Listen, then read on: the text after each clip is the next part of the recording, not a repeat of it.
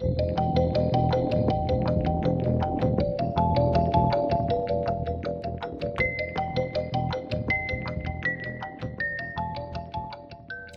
I'm Marcus South, and welcome to the latest edition of the UFO Insight podcast, where we examine all things UFOs and aliens, conspiracies and mysteries, and all aspects of the paranormal. Okay, today we will examine just some of the UFO reports to have come from astronauts, who, we might imagine, would have a better idea than most of just what is usual and what isn't in space. And what's more, there are many more of these accounts than we might at first think. Indeed, we should perhaps not dismiss the following as easily as we might dismiss others. It would perhaps be best to start with some of the apparent sightings and encounters of the Apollo moon landings, specifically the first landing of the Apollo 11 mission. Both Neil Armstrong and Buzz Aldrin have rarely commented outright on the matter. However, a professor who would only speak under anonymity would speak with Armstrong at a NASA symposium years after the moon landing. According to the professor, Armstrong would reply privately when asked what really happened, that they were warned off the moon. Furthermore, any plans for a space station near the moon or a moon city were gone immediately. When asked to explain why further NASA missions went ahead following the initial landing, Armstrong would reason that such a sudden ending might have caused panic on Earth. However, the subsequent missions were simply quick scoop and back again operations. Furthermore, according to Alexander Kazantev, Buzz Aldrin had begun filming the strange objects from inside the landing module, while Armstrong was taking his historic first step on the lunar surface. Further still, he would continue filming, discreetly, when he himself went outside. The film, however, was promptly removed by intelligence services. Might it be that the conspiracies surrounding the moon landings are legitimate, only the conspiracy is not whether we landed on the moon or not, but why we didn't return, and what exactly did we really find when we landed there? This is an interesting idea when we examine some of the details, as speculative as they might be, of the Apollo 11 crew returning to Earth. While we can accept their obvious exhaustion, each of the astronauts appears sullen, almost depressed when appearing at the news conference shortly after landing. Aldrin himself would suffer from repeated battles with alcoholism in the years that followed the famous missions. Was this battle a consequence of processing the life-changing information that he and a very select few other people on the planet were aware of? Returning to Armstrong's alleged reports of UFOs on the edge of the crater of the moon, perhaps one of the most mind-blowing confessions of secret and withheld information by those at the top of NASA and the intelligence agencies would come from Maurice Chaitlin, former chief of NASA Communications Systems. Although many people would dismiss his claims, as well as the actual access he might have had in NASA, Chaitlin would claim in the late 1970s Armstrong did indeed witness the UFOs on the moon's crater. Furthermore, in such books as Our Cosmic Ancestors, he would claim that many of the UFOs come from within our own solar system, in particular Titan. This is perhaps an interesting notion, as today many scientists believe life could indeed exist on the moons of the gas giants, including Europa and Titan. Did Chaitlin really have access to information he was ultimately willing to divulge? Was he free of the Military Security and Secrets Acts that NASA astronauts were constricted by due to his unofficial presence in NASA? As controversial as he and his claims are, they most certainly have a place in the conspiracy of the astronaut UFO encounters. Although he didn't outright claim to have witnessed a UFO, the last man to walk on the moon, Eugene Cernan, would clearly state in the 2007 documentary Shadow of the Moon that he was suddenly aware of a greater power after witnessing the mysteries of space and the universe firsthand. He would further state after witnessing the vastness of space and the Earth's place in it, I felt that the world was just too beautiful to have happened by accident. There has to be something bigger than you and bigger than me, and I mean this in a spiritual sense, not a religious sense. He would elaborate that his belief in a creator was unexplainable to him. As early as 1973, he would claim in a Los Angeles Times newspaper article that, I've been asked about UFOs, and I've said publicly I thought they were somebody else, some other civilization. While he wouldn't claim his personal belief was that UFOs are under the intelligent control of extraterrestrials from elsewhere in the universe, James Lovell would respond to UFO researcher Timothy Good, when asked for his opinion on the matter, that most of us astronauts believe there must be a star like our Sun that has a planetary system which must support intelligent life. However, released transcripts of Lovell's Gemini 7 spaceflight in December 1965 might suggest otherwise. He would report to Gemini Command at Cape Kennedy that there was a bogey at 10 o'clock. When the command centre asked if this was an actual sighting or whether it was a discarded booster, Lovell replied, "We have several, and it was an actual sighting." Then, for clarity, he would add, "We also have the booster in sight." Astronaut Gordon Cooper played a key role in having the US government release all of their UFO files to the public. Cooper had witnessed several UFOs while working as a terrestrial pilot at various US military bases around the world. However, on May 15, 1963, during what was the last single-person space mission in Earth's orbit, Cooper himself would witness a UFO while he was in flight during his final pass of the planet. As he was making the pass, he would notify the tracking station near Perth in Australia that there was a greenish object heading towards his Mercury capsule. What's more, the tracking station would confirm the object on their radar. This meant that far from being a trick of the light, the object was almost definitely solid. Reporters would hear of the sighting through the National Broadcast Company, as was standard procedure. However, despite this, reporters were told that Cooper would not answer questions on the issue. Perhaps even more damning for NASA, and certainly lending credibility to other similar reports, are his words from the late 1990s interview with J.L. Fernando.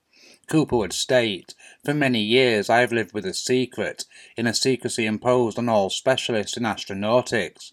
I can now reveal that every day in the United States, our radar instruments capture objects of form and composition unknown to us. And there are thousands of witness reports and a quantity of documents to prove this, but nobody wants to make them public. Why? Why indeed?"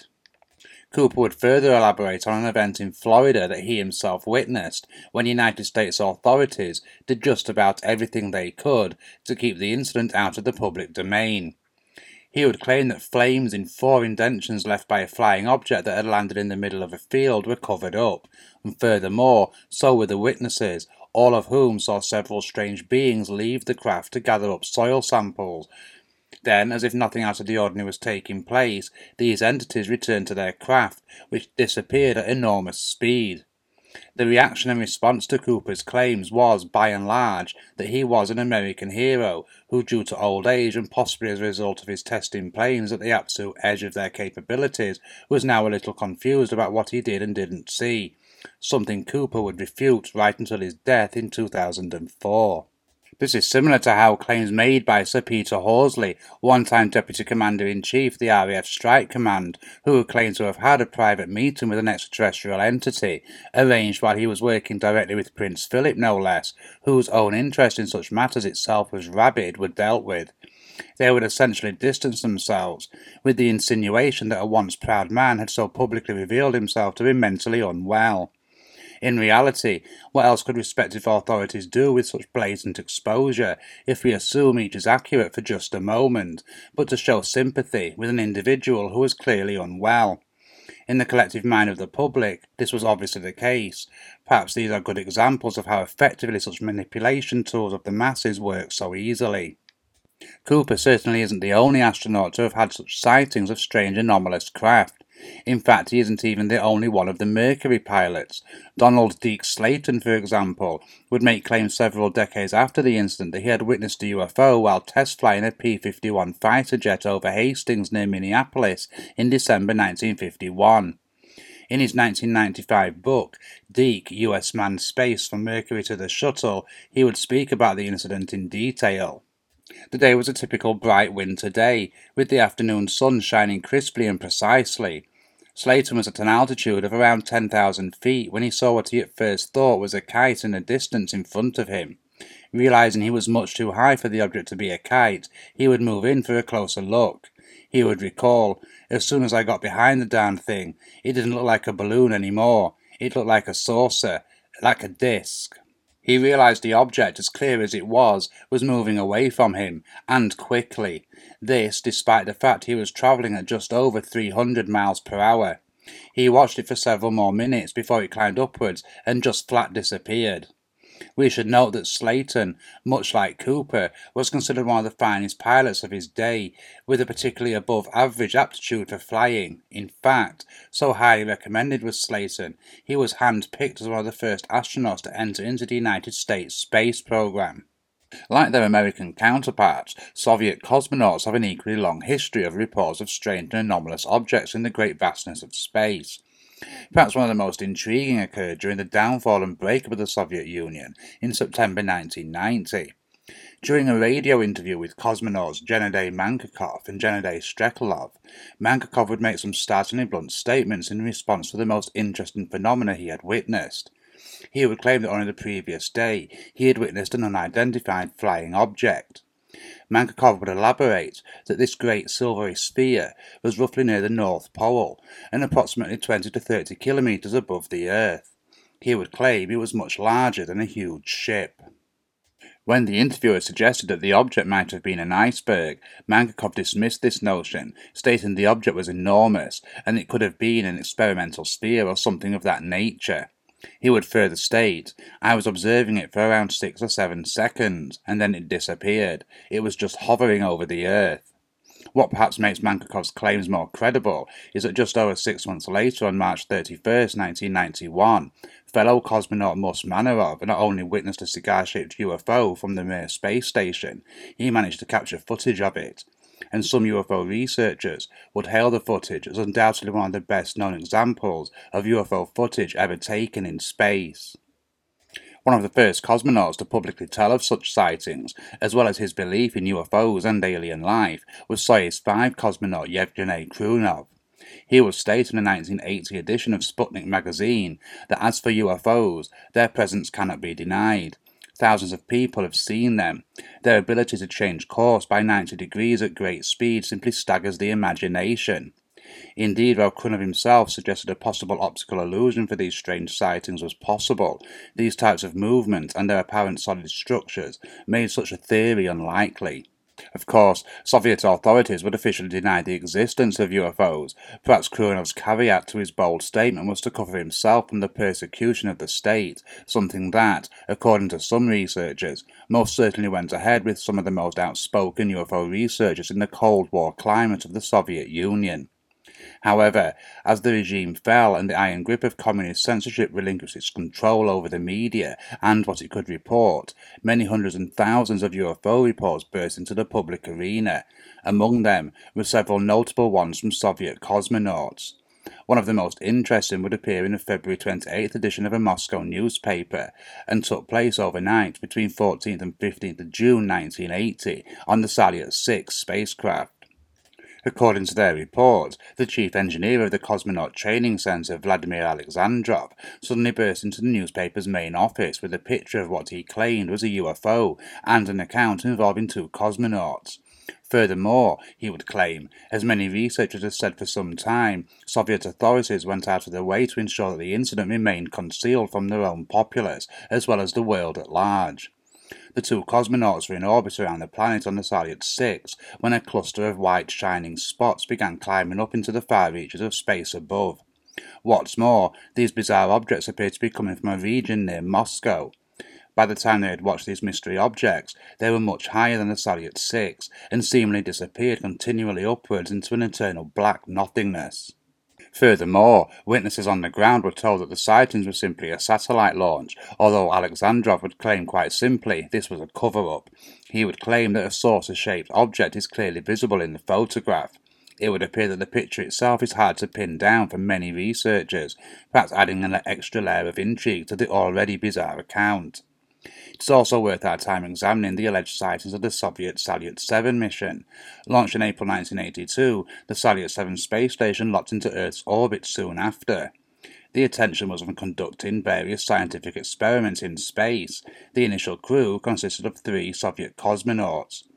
3 months into its 3rd year above the planet, the mission had begun to experience a multitude of system failures. This understandably unnerved the crew somewhat, although they didn't appear to be in any danger and proceeded with the mission. The first strange sighting occurred on July 12, 1984. Out of nowhere, a strange but bright orange cloud seemed to envelop the entire space station. At first they believed there must have been an explosion and consequently the orange glow was in fact a fire. Investigation proved this not to be the case. The 3 cosmonauts rushed to the porthole, almost blind from the brightness that flooded into the space station. When their eyes finally adjusted, each of them could clearly see huge angels outside the ship. The cosmonauts stated the angels had a wingspan akin to the size of 747 jets and were 80 feet tall. One later report stated that the entities appeared to acknowledge their presence inside the space station, even smiling at them. In all, there were 7 of these celestial entities. The men stood mesmerized by what they were seeing for 10 minutes. Then the angels disappeared as quickly and as quietly as they had arrived. Following the docking of the Soyuz T-12 with the Salyut 7 on July 17th, 5 days after the strange sighting, 3 more cosmonauts boarded the space station. A short time after, the mysterious angels returned, and this time all 6 of the cosmonauts witnessed them together. The events were largely the same as the first time they appeared. They again reported the sightings to Mission Control superiors on the ground. Again, the report spoke of these strange glowing angel-like creatures seemingly being aware of the crew, even smiling at them. As before, after several minutes of encircling the space station, they peacefully disappeared into the vastness of space. Although there is no hard conclusive science to back it up any more than your standard UFO or alien theory, the Salyut 7 incident was chalked up by most to a mass hallucination. A single cosmonaut hallucinating is one thing. To have 6 people on 2 separate occasions each share that same hallucination is unlikely at best. Each of the cosmonauts was subject to intense and prolonged examination upon their return to Earth. These were both physical and mental in nature. All passed these examinations and procedures convincingly. In short, there is nothing to indicate or prove that what they saw was a hallucination.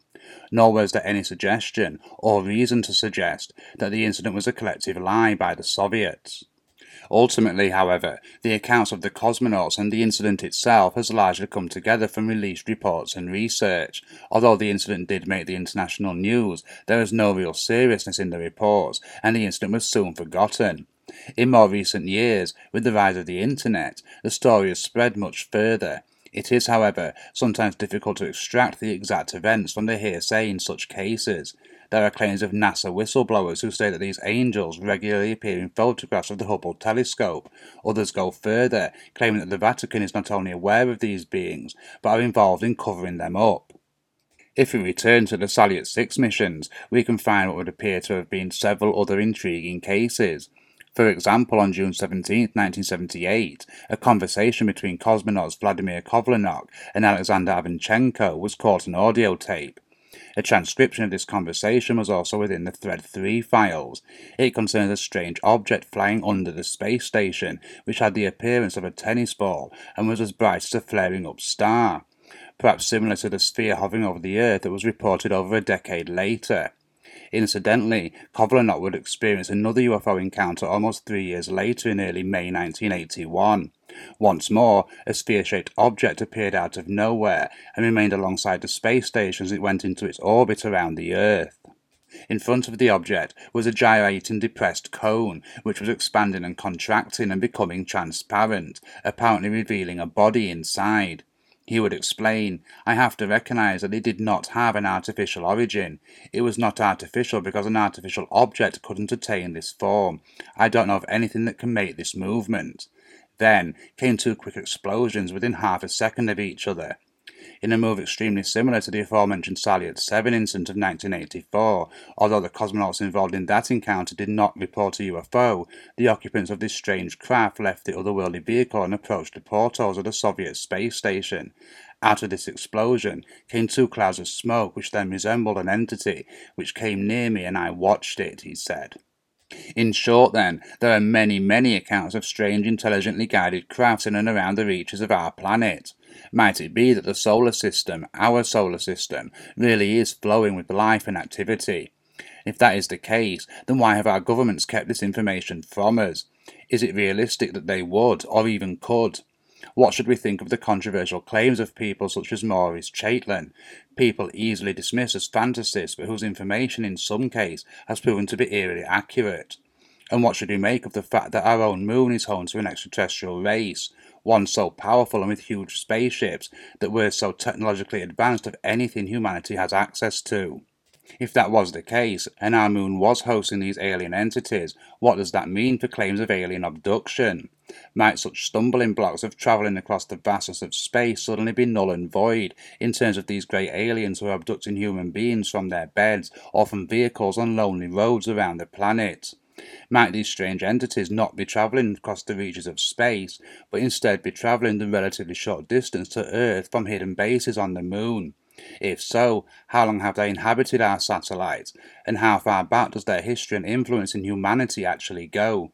Might such a far-reaching presence in human antiquity explain why they are so prevalent today in our contemporary era? For now though, I will simply thank you for joining me, and be sure to leave any thoughts in the comments and check out the links for further reading on some of the cases we have been discussing here today. Remember to subscribe to our channel and follow us on social media to keep up to date on future podcasts, articles and videos. And of course, if there's anything you want us to feature in future podcast episodes, then just get in touch at marcus@ufoinsight.com. Until next time, goodbye and take care.